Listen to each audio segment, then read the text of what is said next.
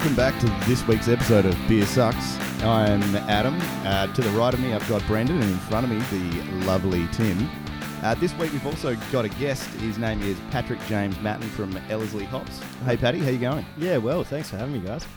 Do you like it when people get your name right? I love that. Yeah, actually. Welcome, man. Thanks for coming down, dude. Is it a hard P? Patrick. It was a hard P just then. Very. We really desperately I mean, need it was a pop. hard effort, but... Oh. Well, Paddy's fine, you know. It was much easier to spell when I was a kid than Patrick James. Which I like. I'm all about being, easy, so... Able to spell your own name. I'm not going to lie. I actually did know somebody that copied a test when I was in primary school and copied the name at the same time. Wow. I thought that was just one of those urban myths that you hear about. It actually happened, and oh boy, did he never live that down. I bet he was spewing that Xeroxes became like obsolete. Oh, man. Oh, shit. Yeah. All right. This week, man, we're going to cover some more beer news because Adam doesn't like it when we call it recent happenings in beer. Oh, man. I did hear that on the last podcast, and I've got to side with Adam on that. Oh, yeah, so I'm do so I, glad. but these are things that we can talk about off air, like I'm currently not Mate, doing, so... I'm so salty. I'm all about dirty laundry, and it's going out. Why don't we just call it current beer and beer-related topics that we could also discuss during this podcast? Oh, No way. I'm sure we can find a way to make it more convoluted by the end of this episode. But for now, we'll call it beer news. beer news. We do need the... What is this, fucking Morse code? What the hell? Why are you both going to that as your default? Mate, there is nothing wrong with that at all, eh? Beer news. Look, I'm going to kick off because my name's actually down for one of these sections, so you guys weren't saying shit. I just got back from New Zealand. To be fair, it's Yeah. also the first name and the first section. So Yeah. Yeah, well... sorry. Yeah. Anyway, I just got back from New Zealand. That's the magic of radio, though, isn't it, Brendan? Oh, What, that we can edit all of this out? If only we knew how. I figured it out. that's so glad. Yeah. Anyway, New Zealand. Something that you may not know about New Zealand is that Beervana was on. It was fucking epic. So I wasn't actually there just to go to Beervana. It was our 1 year wedding anniversary. Love you. How did the wife actually take that going to Beervana for your wedding anniversary? Because that Well, sounds pretty rough. It wasn't really for our wedding anniversary that we were at Beervana. It was just a neat little... It's like when you're on a quest in like a game. It's just a side mission, Beervana. Nah, come on, Tim. Own it. She actually had a great time. It was fucking sick. Yeah, she's used to it as well. So Yeah, What was fair her enough. favourite? She'd have to be, yeah. What was Angie's favourite beer? the Prognosticator by Garage Project. Oh. I'm probably not pronouncing that at all correctly. It was written in a weird font. So it could have been called the Prognosticator. I was in Elvish, hey? Yeah, Oh, definitely. So this is the black metal of beer labels, and you're just like, I don't even know what that says. but No, it's it actually great. wasn't that hard to read, but I'm making you it sound were blind. way harder. Yeah. Yeah. What kind of beer was it? It was some sort of beer that was... It was some sort of stout. It was very hazy, and it was served with like a burnt orange cream on top. Wow. See, it sounds like she enjoyed herself. It was practically her idea to go. Pretty much. Yeah. There you go. Thank you. Hey, this is why we got him on the show. I know. What He's a got nice your guy. back a little bit too much, Yeah. though. I don't like it. Nah. Especially considering, he doesn't understand the love that this man has for Stu McKinley from the Yeasty Boys. Oh, So yeah. considering you're there on your 1 year anniversary and you probably kissed him on the mouth, it would have been a bit weird. I think I kissed him on the nipples. Look, so Beervana goes for 5 hours a session.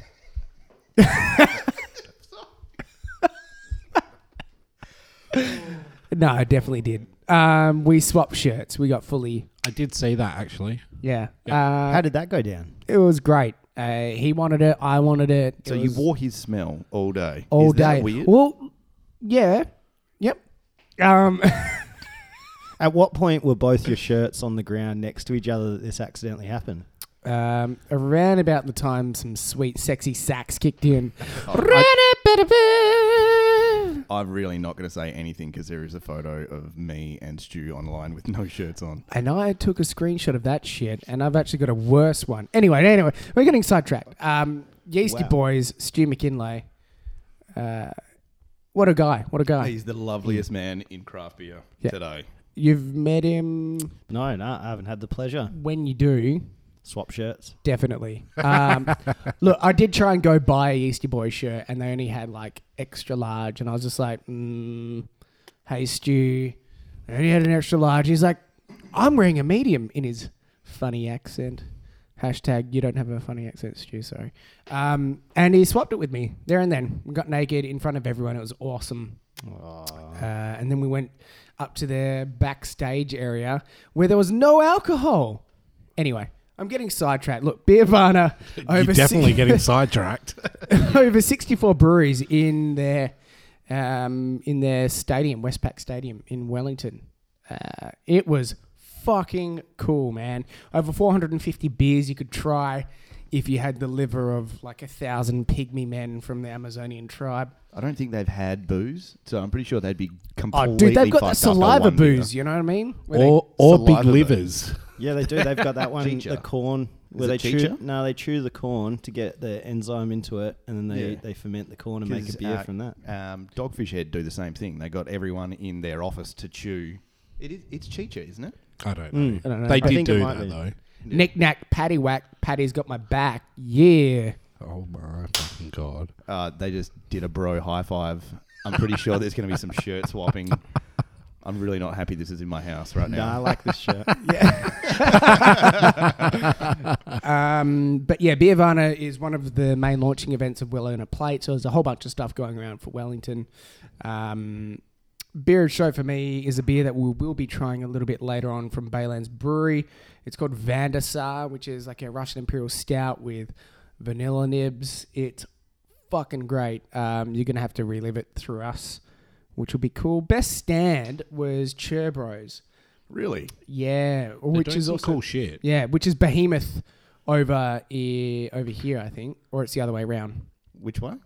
I think it's the other way around. Yeah, so Behemoth Brewing is what they are over there, Oh, really? but because Kaiju has a beer called Behemoth, they couldn't Yeah. be called Behemoth over here. As I They've say gone that, with Cher. yeah, so they're Cherbro over here. That sucks. Yeah, They're tropical. Was it a tropical pale that came over here? It was fantastic. Oh, was it Beach Daz? Yeah, that's Yeah. the one. That, was was so good. tasty. Yeah. Yeah. so they had like a Charlie and the Chocolate Factory themed stand. It was fucking cool. So you could get like dollops of ice cream and lollies and shit put in beers. They're Did you beer. taste any schnozberries, Tim? I didn't. That's disappointing. Yeah. Yeah, that's- Because they would have tasted like Schnozberries. You know what a schnozberry is, don't you? I don't. Can I you think- tell me right meow? Oh, I'm so angry you put meow in there. I do think this is probably something where we need to have like a little secret Facebook group because it is actually disgusting what a schnozberry is. All right, let's not talk about that. Yeah, I've already been in trouble for talking bad shit on here before, and I won't be doing that again today. Yeah, you probably shouldn't. And you probably will, but keep going anyway. Yep. It's So- deceptive because you look like you'd be the least bad-mouthed out of the trio. It's so true. Seriously, And it's so wrong. it's really quite frightening because I'm at like the precipice of just like, don't ruin your career right now. Don't ruin your career. I like the facade. Yeah. Oh yeah. He does it well. Yeah. Beervana. Yeah, so what other standouts apart from the Vandasar, Tim? I tried the barrel fermented with 100% Brett Ice Stout. Oh, by how'd 8 that go? Wide. That was fucking cool. That So was really 100% cool. Brett ferment, like Brett the Yep. Brux or some shit. Look, I'm losing my mind. I've just had a stroke on air. I was going to say, Very by sorry. this point, you've got to bear in mind that there's a fucking lot of breweries. Like, there's 64 breweries, and I was trying to try a lot of guys that I had never seen before in Australia, or at least beers that I had heard were standout. So if you had a beer from every person and you had a taster from every person, that's just one of their beers, and a lot of these guys had like 5-6 beers you Yeah. could have. You know, you're looking at like 4.5 liters of beer, and that's just tasting sizes. So you would have just been Tim Riggedy drunk. wrecked. Yeah, because I was like hammered. What, 12% alcohol? That's like good 500 mils of pure spirit. Yeah. Oh. Yes. Sorry, I was just doing So the maths that- on my computer I there. see, in front of me. yeah. Well, I you see your weren't, but maths Tim is was, much so better that's than all right. Tim's. Tim's sitting there like silently typing while Pat's just like Rain Manned on us. 12% of 4.5. Yeah, 500.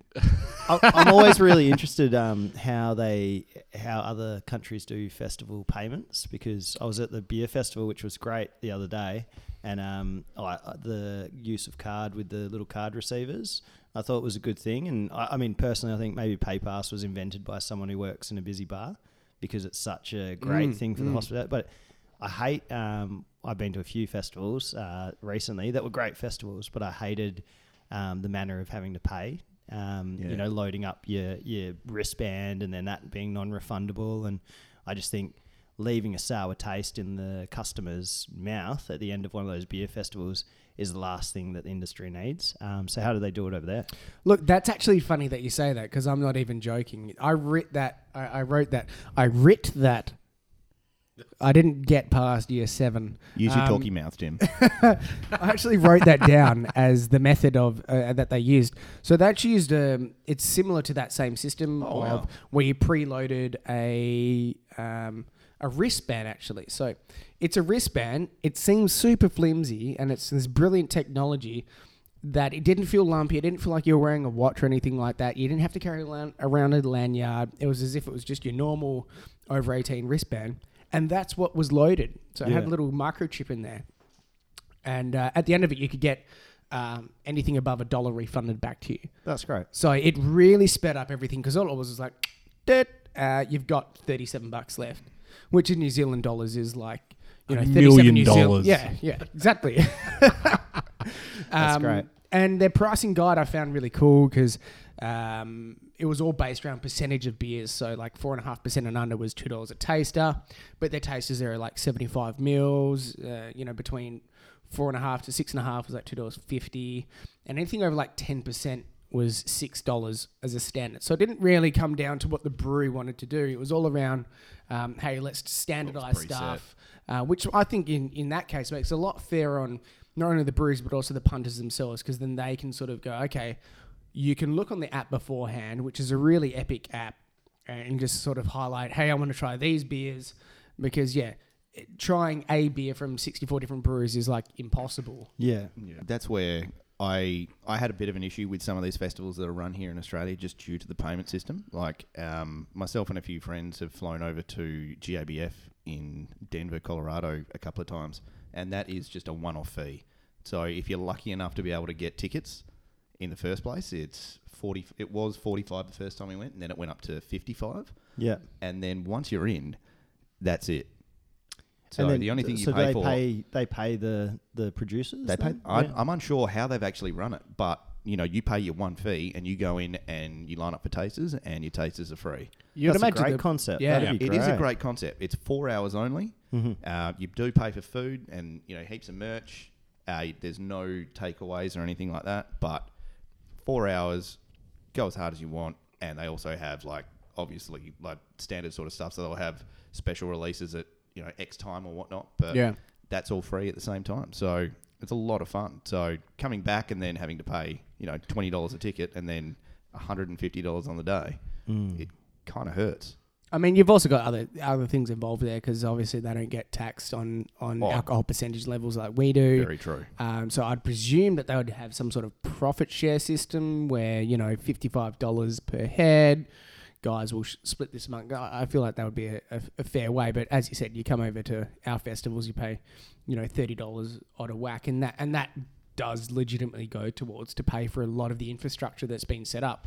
And insurance. Let's not forget the is a good big people at one. insurance companies that looking after us all there at the festivals for the majority of your ticket for us. Yeah. Thanks, insurance company. But yeah, I've got a couple more notes here, so I'm just going to say it. The Kush Liberty IPA was fucking dope. Mm. It was sick. Literally?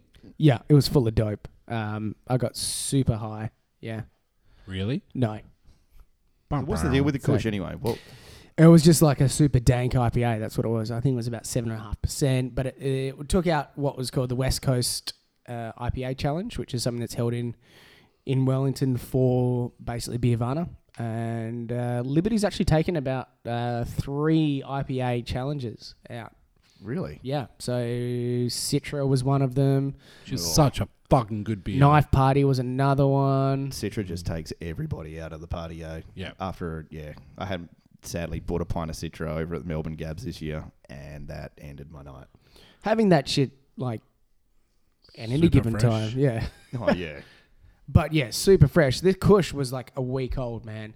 And that was the biggest thing. That was probably my take home for New Zealand in general. Like, they've got some really cool stuff. Like, just earlier today, we were drinking their Cararoo Night Spirit, which is a 12% Imperial Stout, aged in like a New Zealand whiskey barrel. They've got a really mature craft beer scene, but also they still just fucking froth on the IPAs, and every brewery had at least one IPA in some form or another. Like, and then they'd have their NEPA or their double IPA and that sort of thing. It was epic. And anywhere you went, like literally anywhere you went to a cafe and they sold beer, there would be craft beer on it. And that wasn't just like Wellington. That was pretty much any venue I went to. Auckland, we're in Taupo, Hamilton, probably pronouncing like Taupo wrong, but whatever. Yeah, it's probably people that hate you right now. It's Taupo. Yeah. So anywhere you went, it was just like a really well established beer community that if they sold beer, they'd have an offering for everything. It was awesome. Anyway, That's cool. Yeah, it's sick. We've got a long way to go until we get there, unfortunately. Yeah, very. yeah. We all said that super flat. Yeah. Because it makes us all sad, that's why. I'm just trying not to say, yeah, exactly, like I did about 400 times on the first episode, apparently. I think it should actually become I a thought that was drinking your game. catchphrase. Yeah. Yeah. So Yeah, if you guys are exactly. listening to this and I do say, yeah, exactly, that is a quarter of your drink. Yeah, So skull. drink up, fellas. Now, you raised a fun point about festivals in Perth versus, what you've come across here in other areas, Paddy. And I think we're going to perhaps even segue off into a little bit of that. Yeah, I believe Adam wants to discuss some beer Yes. festivals. Trying not to say exactly so much. So at this time of year, we are coming into festival season. So as winter is, it's slowly leaving us, coming into the warmer weather, we now have what is going to be an absolute plethora of events week in, week out, leading up into WA Beer Week and then continuing on into summer. So I'd had a bit of a feeling last year that the general public was just smashed with events so much that it really didn't play well with WA Beer Week, because by the time that actually came around, there was just so much had actually been going on that all of the events just sort of paled in comparison to all these massive, massive events. Do you guys see anything into that? I'll have to disqualify from the conversation. I was actually overseas most of last year, touring around to breweries and things, luckily. So, I'm not going to complain about it. But I have no we feel idea real what it was sorry like, for you. Yeah, as I do about the Perth public that obviously were bombarded with beer festivals. And Oh, look, I'm not going to complain. I think it's a dangerous thing for people in Perth to complain about having too much to do, because for the longest time we've had fucking nothing to do, and no cool events and no really, good specialised festivals. Look, it is an issue, I think, and it's an issue WA Beer Week is also facing, having talked to those guys a little bit. Yeah, it's got to be a really tough thing, because there's a lot of smaller events. They do have moderate to high ticket prices. They're all relatively well put together and curated events, and then they're just being blown out of the water by low ticket entry events that end up costing the consumer quite a lot because of paying for everything once you're in there.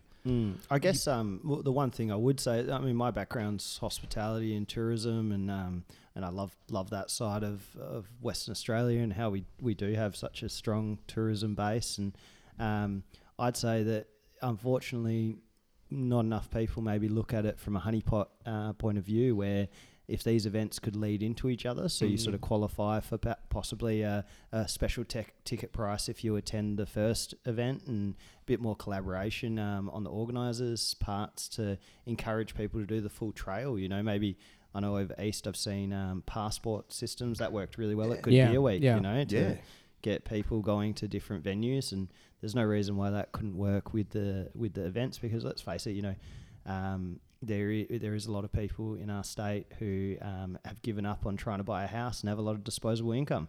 So there's no reason why they couldn't be going to an event every weekend if there was a motivation for them, and maybe that should be the focus rather than reducing the number of events.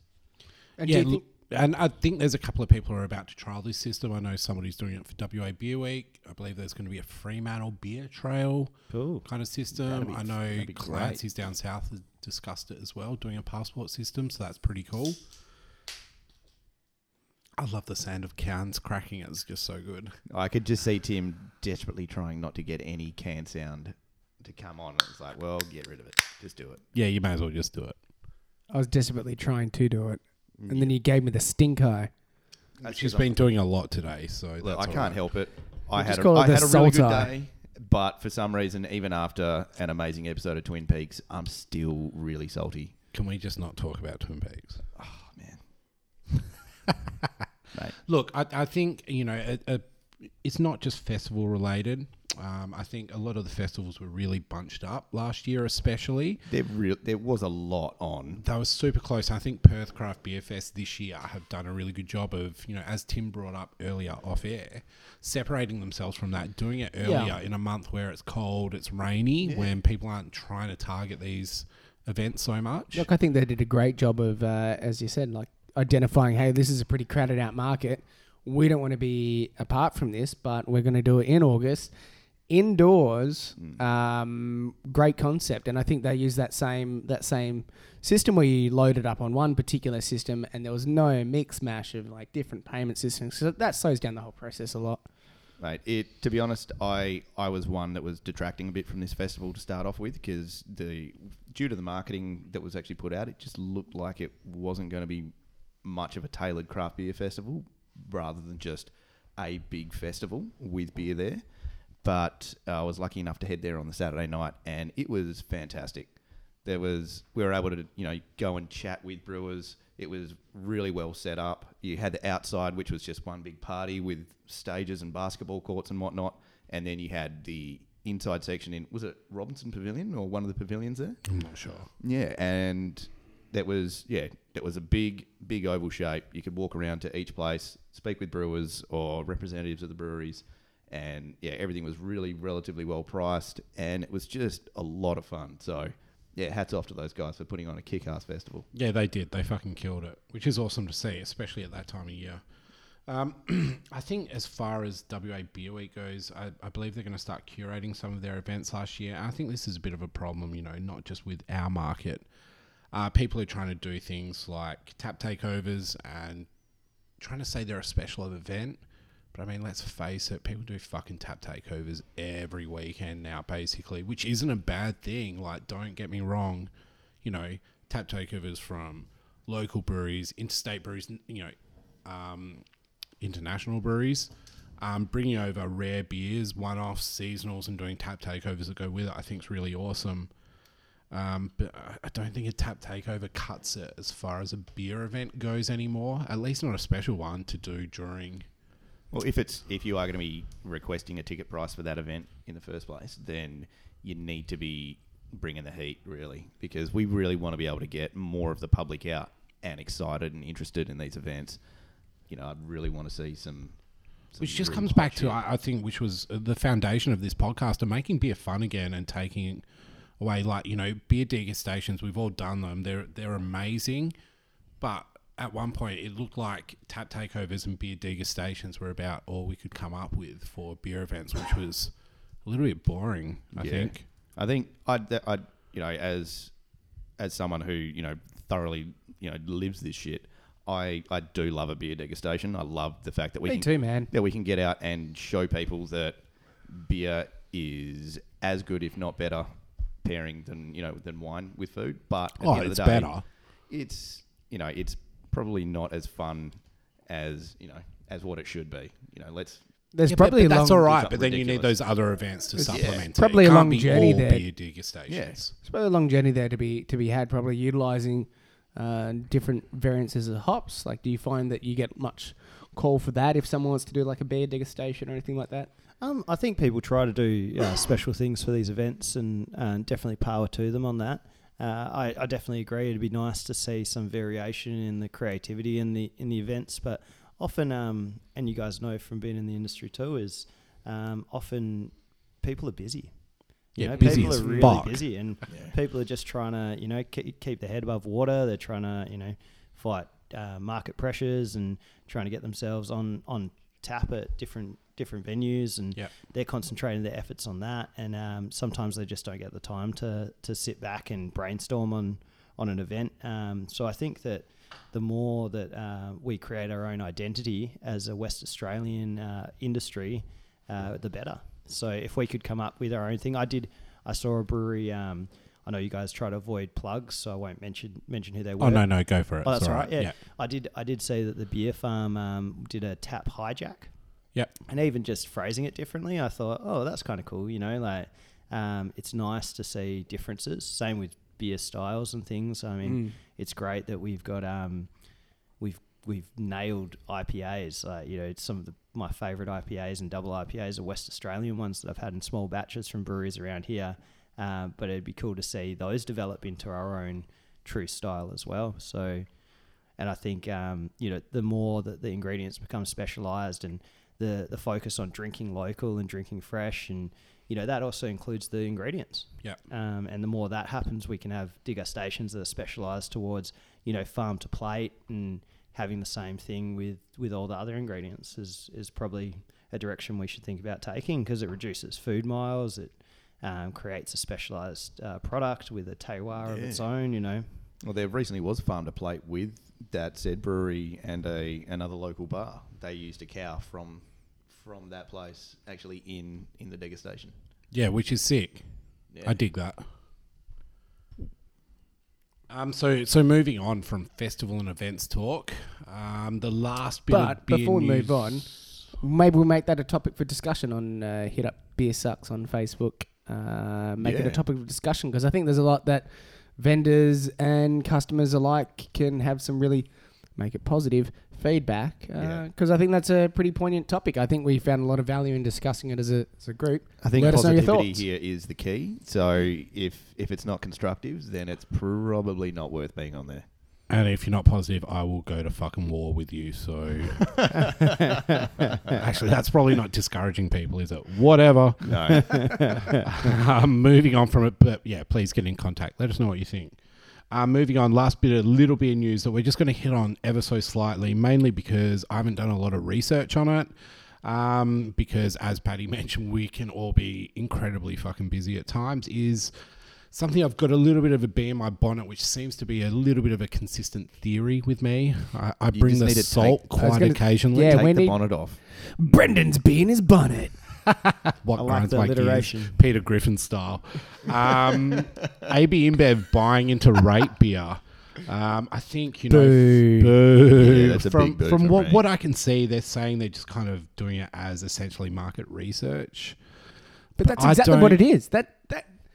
That's exactly what it is. Like, Yeah, they but I get don't- access to people's details, what styles they like, to the nth degree. Like, Rate Beer wouldn't be like, oh, hey guys, or hey Adam, I know that you really love. Stop right there. Stop right there. I don't want anyone talking about my internet history at all. No, but I mean that part's disgusting enough. But I mean, where Look, I meant I'm a them normal having human. access to the information. But where are they going to draw the line? I mean, they now have a vested interest in the company. I mean, they've paid good money for it. Do they now start curtailing? Are you worried negative about like a reviews? Murdoch style takeover, or Of course. look? I think what most likely will happen with this is AB InBev now have bought in to so many like small brewers, independent brewers in the US They're No longer independent. No longer independent, but they're probably getting to a point now where they don't actually need to do that. They actually have the talent already there. And now they're going to be having this market research that they'll just start doing their own shit. I was going to say, do you think they'll start, Potentially. you know, If there is a market for it and they actually have the talent to start up from the ground up, they'll do it. they'll start setting the trends? Yeah. They'll start setting. Do you think they'll start fucking setting frightening. benchmarks? I don't know. Considering I that don't know if AB they and will. Bev is already 1 in 3 beers consumed, they are now putting fingers in pies. They're one of the, correct me if I'm wrong here, one of the world's largest corporations. You're holding up I was saying, a peace sign or 2 fingers. I don't know what it is. It's definitely not a peace sign. You know, are they just becoming so big that we can't escape it? Yeah, maybe. It's a Fuck. genuine. It's a genuine worry. Like, you know, that was the whole deal behind these sort of takeovers back in the day anyway. And I don't put my tinfoil hat on very often, but to kind of feed into that, a lot of people had said the same thing about them purchasing Northern Brewer. So Yeah. Northern Brewer is very well known, very, a homebrew supplier in America, basically, with a massive distribution network. But I'd seen a lot of criticism of people saying, it doesn't make sense for them to purchase that, given what they do and the profit margins versus amount of time spent and labor returns. But that they were just buying Northern Brewer to see what homebrewers are brewing, because we know homebrewers are quite often at the forefront of new beer styles and recipe development, and cool stuff like that's happening. Isn't that where like American brown ale and everything came from the homebrewers back I in the have 80s? no idea, but I'd like to assume so. I'm going to assume so, and that's technically correct. Yeah, let's just put that out there as fact. I think that's true because my dad is from DC, and he said the only beer that you could get that was anything different than sort of your mainstream beers was Bock beer, and you got it once a year.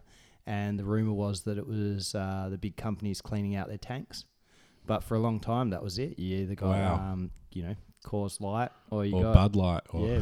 Well, I guess back then it was just Coors and Bud. But yeah, before everyone wanted a light beer Yeah, for good point. some fucking reason. Oh, man. Which is interesting though, man. And I think that kind of leads us into the next section of our podcast, which is actually interviewing our guest. So again, thanks for coming on, Paddy. But, a little bit of your history. You are obviously ex-venue manager at Cheeky Monkey Brewery, which is a fucking awesome brewery, obviously. Yeah. I wasn't the ex-venue manager there. No, I was operations manager there. So basically it was a 1-year contract, and the venue had been run. It's a really cool venue, and it's very family focused. And my wife had worked there for a few years. Wow. And I just... Is that where you met her? No. I actually met her over at Little Creatures when I was waiting tables there, when I was just in sort of my second last year of uni, which, as you know, they let you take 7 years, so I was in my 6th year of uni. And we had White Rabbit Dark Ale on tap for the first time ever, which actually uses, the original recipe used Ellersly's cluster hops, fresh picked. So Awesome. what a twist of fate that is. But I saw her and her 2 gorgeous mates sitting at a table in my section, and I took over a sample of White Rabbit Dark Ale, and just so that they didn't feel uncomfortable, I took myself one and sat down with them and tasted the beer and went through the refrigerated fermentation chamber and all the fancy sort of keywords we'd been given by marketing. And then I got knocked off for some reason. I don't know why. They decided I wasn't working hard enough, and as I was crossing out of the car park, her and her friends waved goodbye to me, and my wife got up to go and have a cigarette. Sorry, Mumsy, that's my mother-in-law, if you're listening to this. But and then I stopped what I was doing and walked back and walked down that long sort of smoking area laneway towards her, trying to think what I was going to say, and sort of managed to stutter that I hadn't seen her before and could have her number, and she gave me a fake name, and so I referred to her by that name ever since. That's awesome. I really like that. This is the first Beer Sucks love story. Yeah. This is amazing. I think we need more of them, to be honest. I don't know if we're going to get any more, so this is going to be the greatest thing to actually be on the airwaves. Whatever happened. What is the fake name? Lola. Oh, Lola. Really? Yeah, her name's actually Lauren. And Lola. Lola, I still refer to her as Lola in front of her family and everything, because Why not? I actually thought that was her name. So Yeah, most people do. I talk a lot more than she does, evidently. That's awesome. But now you're obviously got a new role over at Ellerslie. Can you tell us about that? Yeah. So it's been, I guess there was a bit of a backstory to it. We'd been saving up for a long time to go on a big holiday.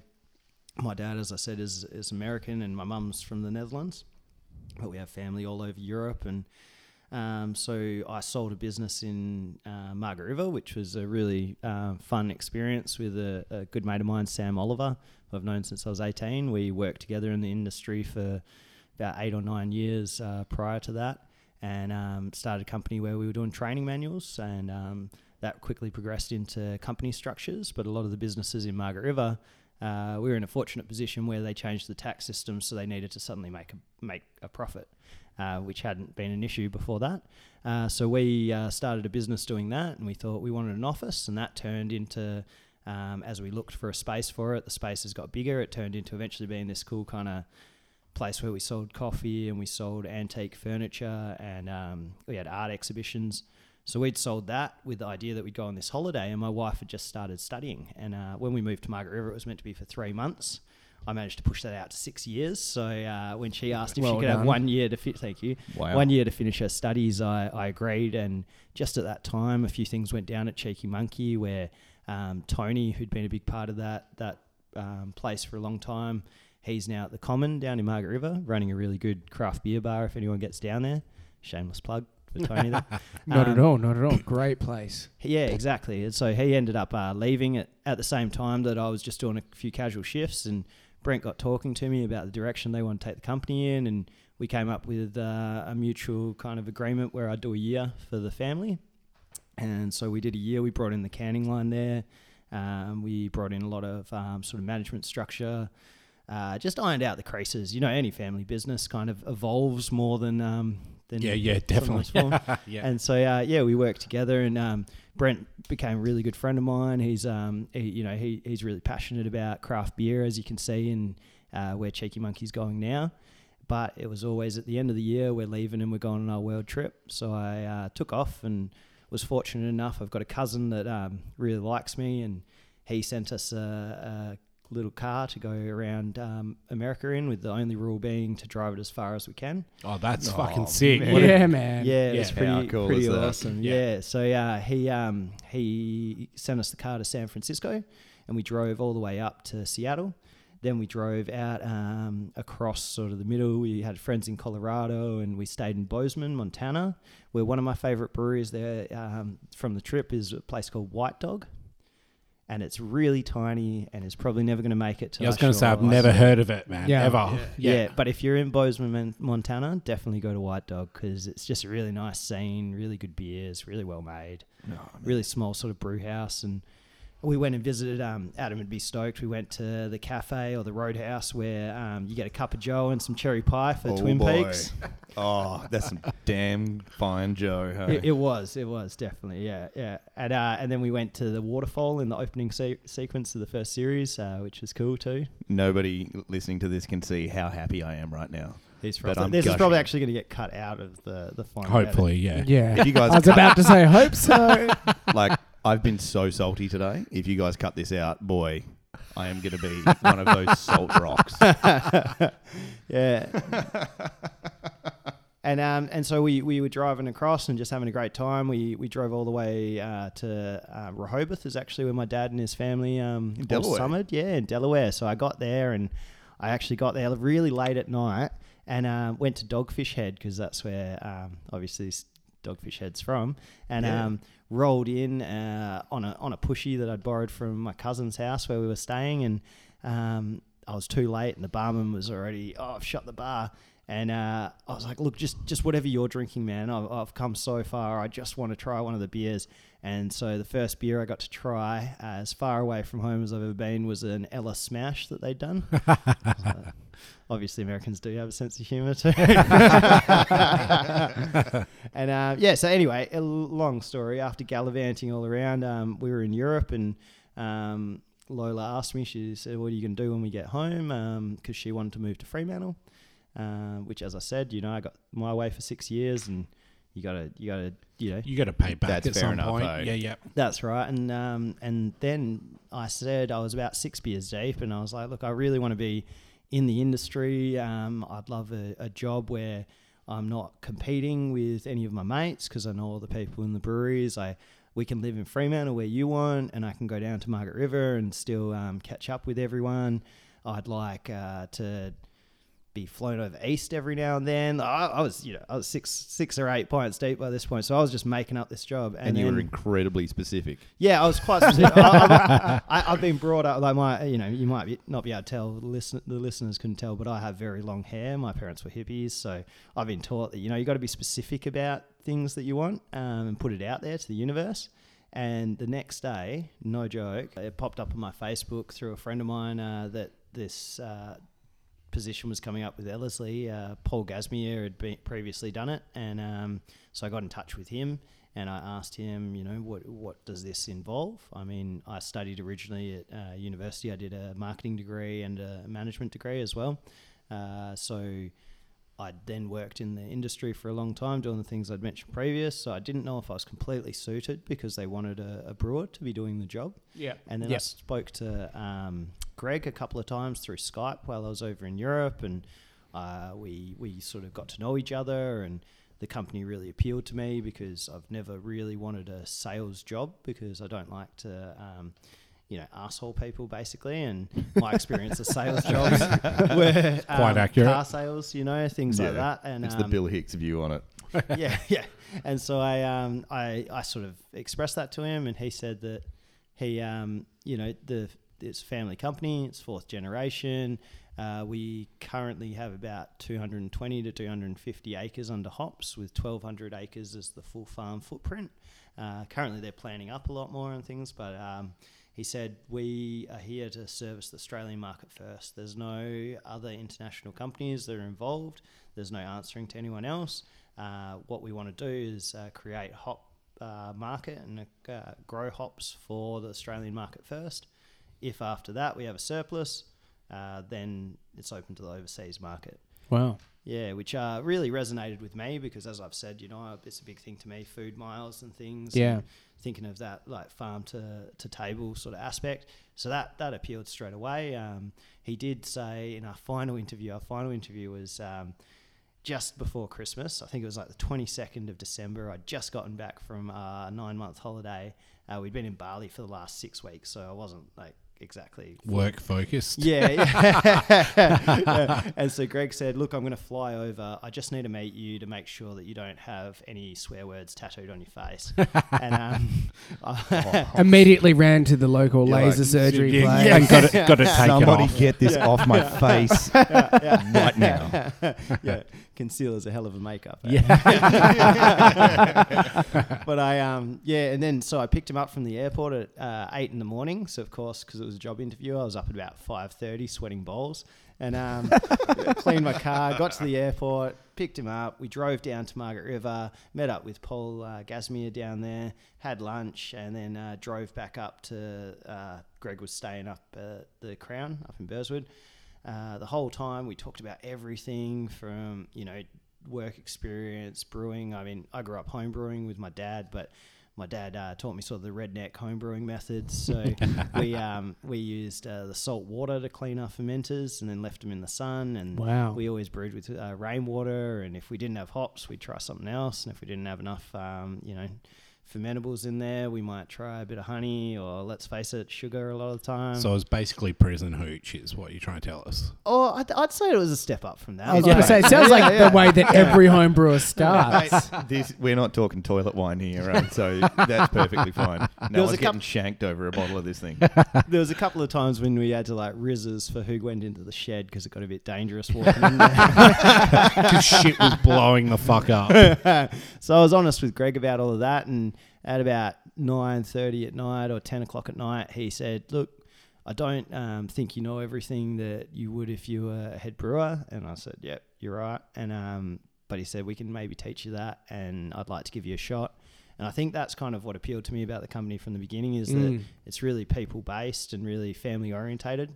I mean, I work with Josh Croaks, procurement and sales, and he actually does a lot of stuff in the business, and he's the 4th generation Croak in the company. So Wow. yeah, it's really, really nice, and especially like after doing a lot of the training manual stuff and that down in Margaret River, and even my own business, I realised that like a lot of people down there were in it for selling eventually, and power to them. Like, I mean, I'm a dual citizen. I don't necessarily think it's selling out if you sell and you make a good profit and you can retire from that or do other businesses. That's still great to me, and as long as the product doesn't change for the consumer, that's still great. But it was really refreshing to work for someone that, in Greg's own words, he said, "Oh, we do permaculture here. It's not because I'm a bloody hippie. It's because I want my great grandkids to still be able to grow hops on the property." Which that's is fucking fantastic. sick, I know. man. Yeah. How often do you hear that from Voss? Never. Never. Not at all. Yeah. And then, so yeah, he expressed he wanted to move into the West Australian market a little bit more. We've partnered with Coopers because they've had a family connection since 4 generations ago. So we'll be having the Coopers malt, which will be out, which is going to be specifically for the craft beer industry. That's exciting, man. Pretty excited. Yeah, I'm super excited about that. And it means today I actually signed off on a lease for a warehouse. So we're going to have a physical Fantastic. premise here. Yeah. And, Awesome. that'll be going into the future now for as long as we can. So connecting that link in the logistics chain to make more fresh, readily available products to the West Australian community. Definitely. I mean, on the East Coast, there's a lot of the big breweries still, but on the West Coast, it's very much run by the small guys, and that's something that I really am glad to see being embraced by everyone. Yeah. Is that rather than competing with the big guys, let's just get everyone drinking local. Yeah. Because Yeah, and we've just got the drinking tyranny of fantastic distance. fresh beer. Yeah, We- exactly. yeah, the tyranny of distance really does kill us over here in WA, but considering that we're just making some absolutely shit hot beer right now, it's fantastic for us. Yeah, it's almost working in our favour in some regards. And I think Reese hit on that on the last episode, which is pretty exciting. Yeah. Well, it is. I mean, and I don't know about you guys, but I think actually we talked about this off air that we all started in bottle shops and things back in the day, or at least drinking from them. I Yeah. guess. And, Yeah. and Definitely drinking from them. Yeah. and then at the time you could get European beer or mainstream beers, and you Yep. couldn't even really get Yeah. American craft beer and or independent beer. I guess craft is what we were talking about because Yeah. we're talking Yeah, about Sierra definitely. Nevada and things like that too. I But remember having a Hoegaarden when I was 18. I was like, what the fuck was that? Yeah. yeah, that's right. Yeah. And why does it have flavour? I can taste them. That's interesting. Everything you brought up, especially with the focusing on Australian and sustainability and stuff. I guess something a lot of us know about who aren't in the hop industry are hop contracts, but we really don't know a lot about them, to be honest. So we all believe that they're pretty tight and cutthroat. Is that true, or are there advantages and disadvantages to spot buying, which is just buying hops as you need them, I guess, on the open market? Look, I mean, I'm not going to claim to be a veteran of the industry. I'm very open that I started in January, and but I think that the term contract has a bad name. Yep. I think that, in all honesty, I mean, we deal more in allocations than contracts. Sure. The main difference being that we're not going to turn up on your door and give you your hops unless you've requested a contract. Now, the advantages to the contract would be that we might be able to work a better price on things, especially if we can project 3-4 years into the future and you want American and US and German stuff, because we, at the end of the day, are running a business. Yeah. And so we don't want to end up with a ton of hops that you got excited about and thought that you'd need. And now no longer want. Yeah. Yeah. And so in that respect, a contract is a good thing. A contract a good thing as well as long as, if you have stuff that you use in your core recipe, then contracting that's probably a good idea, just because then you're assured that you'll have the supply. Yeah. If you're doing things for seasonals, spot buying is probably just as good. But I do think that rather than the contract being seen as something that just purely benefits, like say a mobile phone contract, Yes. isn't built to benefit the Consumer. It's at a all. one-sided contract, you know? Yes, yeah. Yeah, whereas a hop contract generally is something that's negotiated between the brewery and the supplier. Yeah. And in a way, especially with farming, I mean, I spent a lot of years, my dad's been in Margaret River my whole life. So the agriculture industry always benefits from being able to predict what the market's going to be in 2 or 3 years. Yeah. And then they can pass those benefits back on as discounts or as better products. You know, we for instance, have Greg we have a hop breeding program. So, I mean, Melba and Astra are hops that we have at the moment that are proprietary.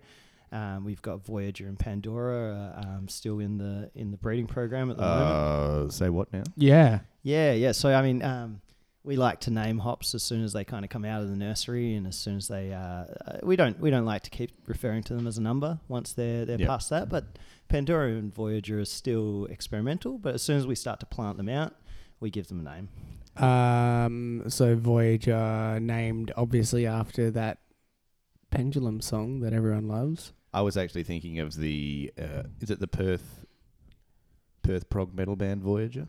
Or are they from over east? I don't know either of those references, and But I'd like to you're hear all more right. about the hops. Yep. Yeah, I'm a big nerd. Yeah. Yeah, so what's the deal with these two? Because, Voyager and Pandora, I mean, fantastic names. So do you have any idea of, acid contents or Well, we're still profiles? running tests on them. So, I mean, as soon as we have tech sheets and things like that, then we'll be able to release all that information. But Loose stuff. What do you want from them? Are they just a ballistic? Are they a peach bomb? Is it going to be like, oh yeah, that's just going to mouth shred your mouth? I guess loose notes. Good mouth. I was walking through the Pandora this year during harvest, and I think it was about the closest I've come to finding my happy place without having to drink a lot of beer before it. Oh, boy. All right, I'm excited. Oh, man. I am Conor McGregor right now. Topical. Yeah, And- we're quite fortunate. I mean, Greg, apart from being obviously in the family company, he studied horticulture before he studied brewing, and then spent a lot of years inside the company. So he's got a wealth of knowledge and passion, and is directly affected by the outcome of his own hop breeding program because that's his family business. Yeah, Absolutely. That's a really unique spin on that. Yeah. And I mean, this year was great for us too. All our yields were up. The alpha acids were marginally up. Yields we work on a 10-year sort of schedule, so the yields were quite up. So yeah, things are going well. That's awesome, man. Speaking about that knowledge, a little tidbit that Tim had raised before was saying that when you're excessively dry hopping a beer, the IBUs can actually decrease, which isn't something I'd heard of or even believed Tim when he said it. But Tim says a lot of things, so I I read don't that think that's my message fault. and thought he was just talking straight up poop. Man, is there any truth to that? Yeah, there is actually. I think Tim's Yes! on the ball. I think it's There's a first time for everything. It's fairly new science.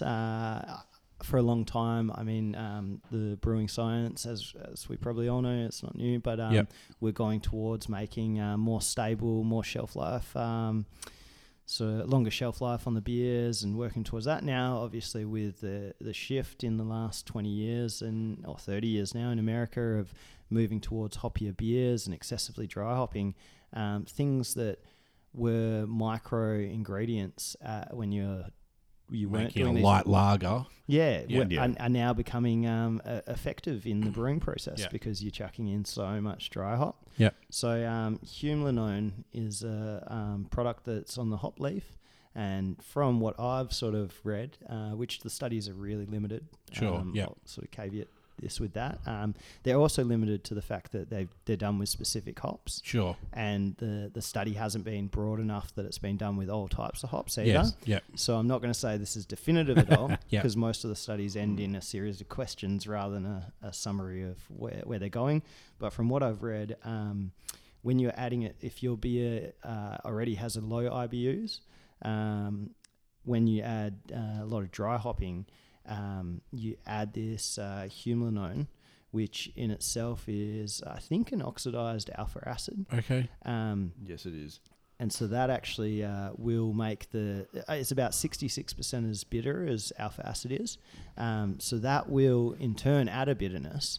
But what they've noticed is when you have a lot of this in, it actually oxidizes the isoalpha acid. Yep. So you end up decreasing the IBUs, but you do also raise the pH. So the perceived bitterness might still be there, but in really high IBU beers where you're dry hopping them excessively, you might actually bring that IBU down. Wow, that's so crazy. And I think it's a good example of how much brewing science we still have left to learn. Yeah. And I think, the New England IPA is a good example of that as well.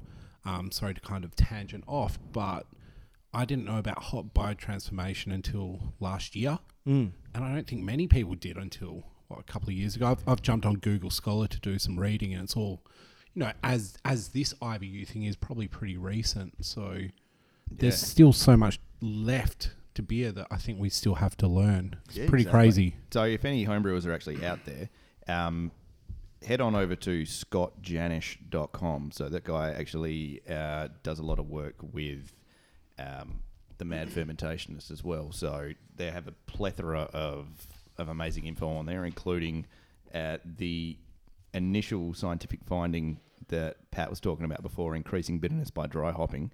So yeah, it's definitely worth a read because it's some really cool stuff. There's actually a really great article in newsletter on the Hopsteiner website as well, which is hop partners over in the US and in Europe. So a little bit of a shameless plug there for them, I guess. Oh yeah, but yeah, if you look, they do have a good little write up that puts a little bit more into layman's terms. Sick. I'll have to check that out because I might understand that one. So that'll be cool. Also, full disclosure, that wasn't just my tidbit. That was direct from Paul Gasmier. Oh, you should claim it anyway. Claim That's it, fine. Tim. I appreciate that one, Paul. Thanks for putting me on the spot, mate. Thanks, Paul. Look, we're definitely going to take it a little bit lighter now. I mean, as much as I appreciated the nerding out, man, just from your point of view, what kind of hops do you see trending at the moment in the industry? I mean, it doesn't take a genius to see that like Mosaic is obviously a big one. Yep. I was fortunate enough to work with a lot of the guys from Pirate Life down at my days in Little Creatures, and I know Red from Margaret River, and I wasn't with Cheeky Monkey at the time, but his family have been down there. They've had Goodfellas Pizza. Yep. Great place for pizza and craft beer if you're there, mate. But yeah, so they've done great things with that. That La Serene Mosaic Saison that I said I tried was a great beer too, so I can see that trending. Citra is always going to be there, isn't it, as well? Hopefully, yep. Yeah, I think that like from my perspective, the hops that we've been really running, Eureka's been a big one. We've had Calypso's been a big one that's been picked up. Denali was a tad controversial in the first West Australian beer that came out, but I don't actually work for the company, and I'd say that beer has developed. I really liked it to begin with, which not just from a professional point of view. I also like the Denali that Steve put in the Homestead, that American IPA that he dry hopped with. Yep. I think it's an interesting hop, and but I really think that triple XPA is developed into like a barley wine with tropical fruits, and is quite an interesting beer. You guys, if you get a chance, you should try it again. I will. Yeah. I actually will. Yeah, definitely. I'm sticking out of this one. That's awesome though, man. Look, a couple of last questions. I know Ellerslie don't sell it, but we've been hearing a lot about lupulin powder. It is pretty much the flavour of the moment, as every man and his dog is trying to get a whole heap of it and throw it in wherever possible. Yeah. Is it something you guys are going to look at, or? No, I don't think it's something that we're going to be doing very soon. Yep. Yeah, I don't know. I think that it has great implications if you're worried about filtering and things like that. Obviously, it reduces the Any trube and hot matter and all that sort of stuff. Yeah, like that.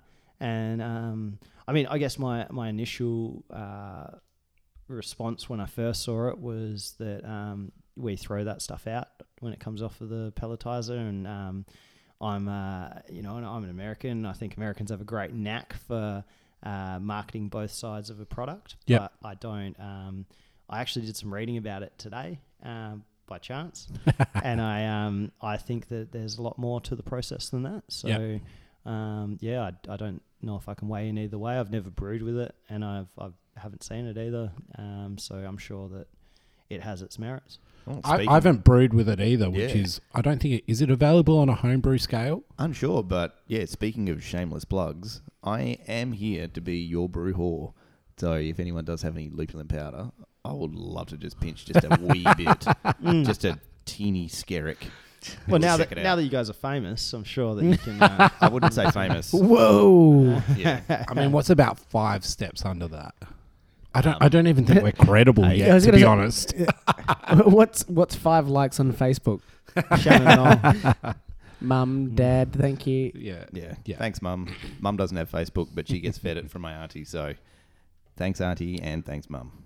Cool. All the shout outs. You mentioned Eureka before. We were We consuming just drank one, yeah. pretty much this whole time.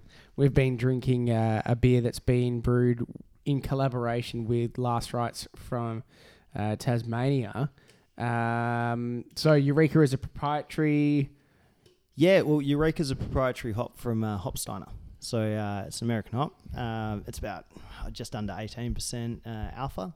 Its oil Whoa. content's huge. Its oil I was gonna say, content's almost yeah. 3. Just under 18%, just like blase. Yeah. Yeah, just a little one. Oh, man. Yeah. Well, they're all getting bigger these days. That's I'm huge. a big fan of some of the lower alpha aroma hops that are coming out. Like we have Astra is a hop that Greg developed, like full disclosure, but it has a really amazing like candied lychee aroma to it. Oh, and beautiful. Oh. Yeah, really like tropical fruits and that kind of that almost like Riesling, like tropical fruit, but like a dry steel kind of to it as well. Yeah, which I'm really frothing on. That might be because I've drank a lot, like driving around America, I drank a lot of high alpha IPAs. Yeah, you're just ready for a change. Yeah, toning back a little bit. Dude, But Eureka's dug been one of my this. favourites. Yeah, Yeah. what did you guys think? Yeah, you Super guys. dank, man. I fucking loved it, to be honest. Yeah. Yeah. Like, even the can just still smells Yeah, so exactly. pungent. Yeah, and so they used, Phil used our Vienna, which is the Castle Vienna, Yep. which is sort of our specialty malts. They're, if people don't know, they're Belgian maltings that is in a castle. Yeah, so And it's the been around oldest for a long oldest maltsters in Belgium. It is, yeah. Yeah, it's sick. And Greg has a close relationship with them from over at Drink Tech over the years and meeting them, just like the same with Hopsteiner and Carlson, because we actually do filtration as well. Yep. They were all people that either Greg or his dad or his granddad met over the years, and we've been their agents ever since. Yeah, that's awesome. Look, man, I think we're just going to finish up the interview section with a pretty wide open, fun question. I like fun. Yeah, well, so do we, hopefully. What's something you want to see in craft beer? Just in general, man. It can be anything. It can be something you don't want to see. I mean, Reese took it to a pretty negative place last time, which I enjoyed. Oh yeah. but I we- won't be salty this time. Just anything, man. What are you hoping to see in the coming years? I guess what I'd really like to see is in America, I found it was really nice, just really how diverse all the styles and all the venues were.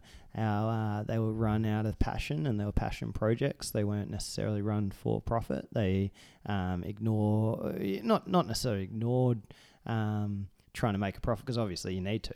Like, let's all be real. That is Yeah, business. You gotta definitely, care. yeah. Yeah. We're not in it for nothing. You know, Well, you're not in it to go broke. A lot of people do understand that, starting a brewery, you are just not cutting a profit for a long time. Yeah. Yeah, and so I guess as purely as a consumer, and not taking off my business hat at the moment, would be that I'd really like to see Western Australian breweries being able to have a free for all, not feeling limited by what what's being done over in America or what's been done over East or and I mean, everyone's biting everyone, aren't they? Like, that's art, it's like everyone gets influence from everyone, and that's how it's always been and how it's always going to be. Yeah. But it'd be really nice if places could just do what the fuck they want. yeah, you know what I mean? Like, blow my mind. Yeah. Why not? Like, and I know that's dreaming. Like, that'd be like if the government started giving handouts to breweries so they didn't have to worry about the public. But Yeah. I'd really love to see someone,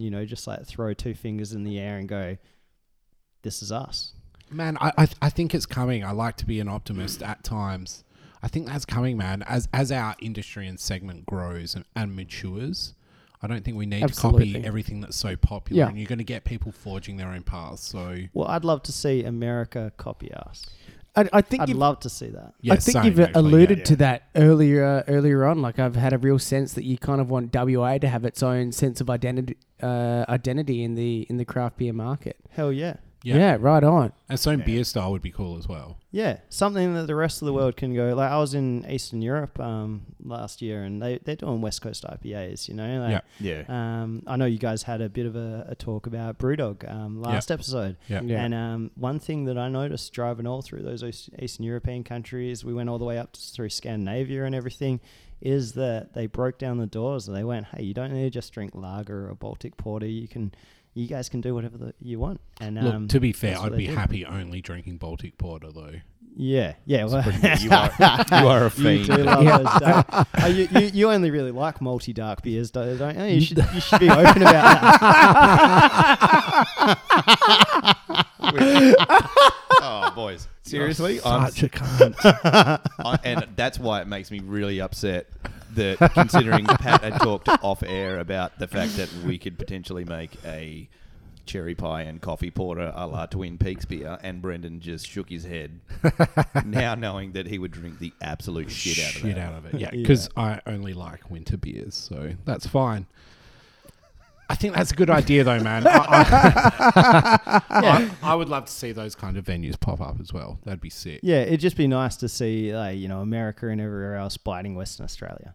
Yeah. Because we aren't that big and we're very isolated. And I mean, being in Margaret River for so long, I expected that everyone knew where Margaret River was from, because you got the Tourism Association telling you all the time about how Margaret River's world famous, like top 10 of places to visit in the world and all this.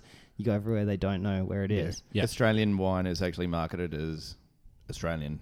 Yeah, that's right. Apparently not region specific. Yeah. No, I want someone to be like, this is a West Australian banging ale. Yeah. Like, I Of want that. some I want kind. that Yeah. around. Yeah. Well, there you go. Breweries, the gauntlet's been thrown down. Establish yourselves. Yeah, just create a new Get style. together. Get a fucking West Australian style of beer together. Yeah. Get it done. Let's take this world on. Yeah, until then, IPAs are fine, though. Yeah. I'm totally happy with that. All right. Thanks, Patty. That was... Yeah, sorry, we hit dead air, so I'm speaking. So thank you very much for that, Patty. That was fantastic. So, guys, I think that wraps us up for another week here at Beer Sucks. No, it doesn't. Tim's No. going to quickly do a beer style Oh, to finish us off. Segue. that Yeah, is super an, smooth. I'm going to edit it out. that's an almighty segue right back to where we're going. BJCP Section 7A Vienna Lager. Overall impression, a moderate strength amber lager with a soft, smooth maltiness, moderate bitterness, yet finishing relatively dry. The malt flavour is clean, bready, rich, and somewhat toasty, with an elegant impression derived from quality-based malts Like Castle. like Castle. Or Coopers. Okay. Smooth, man. Smooth. The plug machine. Quality base malts and process, not specialty malts and adjuncts. So there you go. That's that's what it is. If you want to know the vitals, you got 18 to 30 IBUs. Your OG is 1048 to 1055. Your FG 1010. I just love that. 1010. 1010 to 1014, and your ABV you're going to land somewhere between 4.7 to 5.5. So as far as lagers go, you've got a relatively amber colour They lager. do actually get quite dark. They can get up to 15 SRM. I was about to say 15 SRM, which is, as far as lager goes, you're talking about something that's not just going to be a boring lager. Yeah, I actually made that mistake once before and bought someone who is only a lager drinker a Vienna, not realizing that it was going to be one of the darker styles, and he looked at me and was like, "What the fuck have you just given me?" And then you were like, "We're not friends anymore." Catcher. Yeah, I couldn't say that because he was 120 kilos and about 6'3", so I would have been squashed completely. Maybe that's all we need in West Australia is just our own West Australian style beer glass that's completely opaque. Yeah. So people can't see what they're drinking. Yeah. You're gonna Man, like it, trust me. Dude, it would fucking help. That- it really would. Yeah. Actually, I was just thinking about that. Like, we've got a lot of Swan Draft and Emu Export dedicated drinkers. Like, please don't let that be the fucking WA equivalent to being our beer. beer. Yeah. no. It's made in South Australia now. Well, yeah. So it's not our beer anymore, thankfully. So get your head around that shit. Anyway, guys, That's it. that is it. Thanks for listening to another episode of Beer Sucks. Thanks for coming on, Paddy, man. We really Thanks for enjoyed having me, it. boys. Cheers, Yeah, man. it's It's been been fun. Thank you. awesome. Cheers. Cheers. All right. Awesome. See ya. Bye.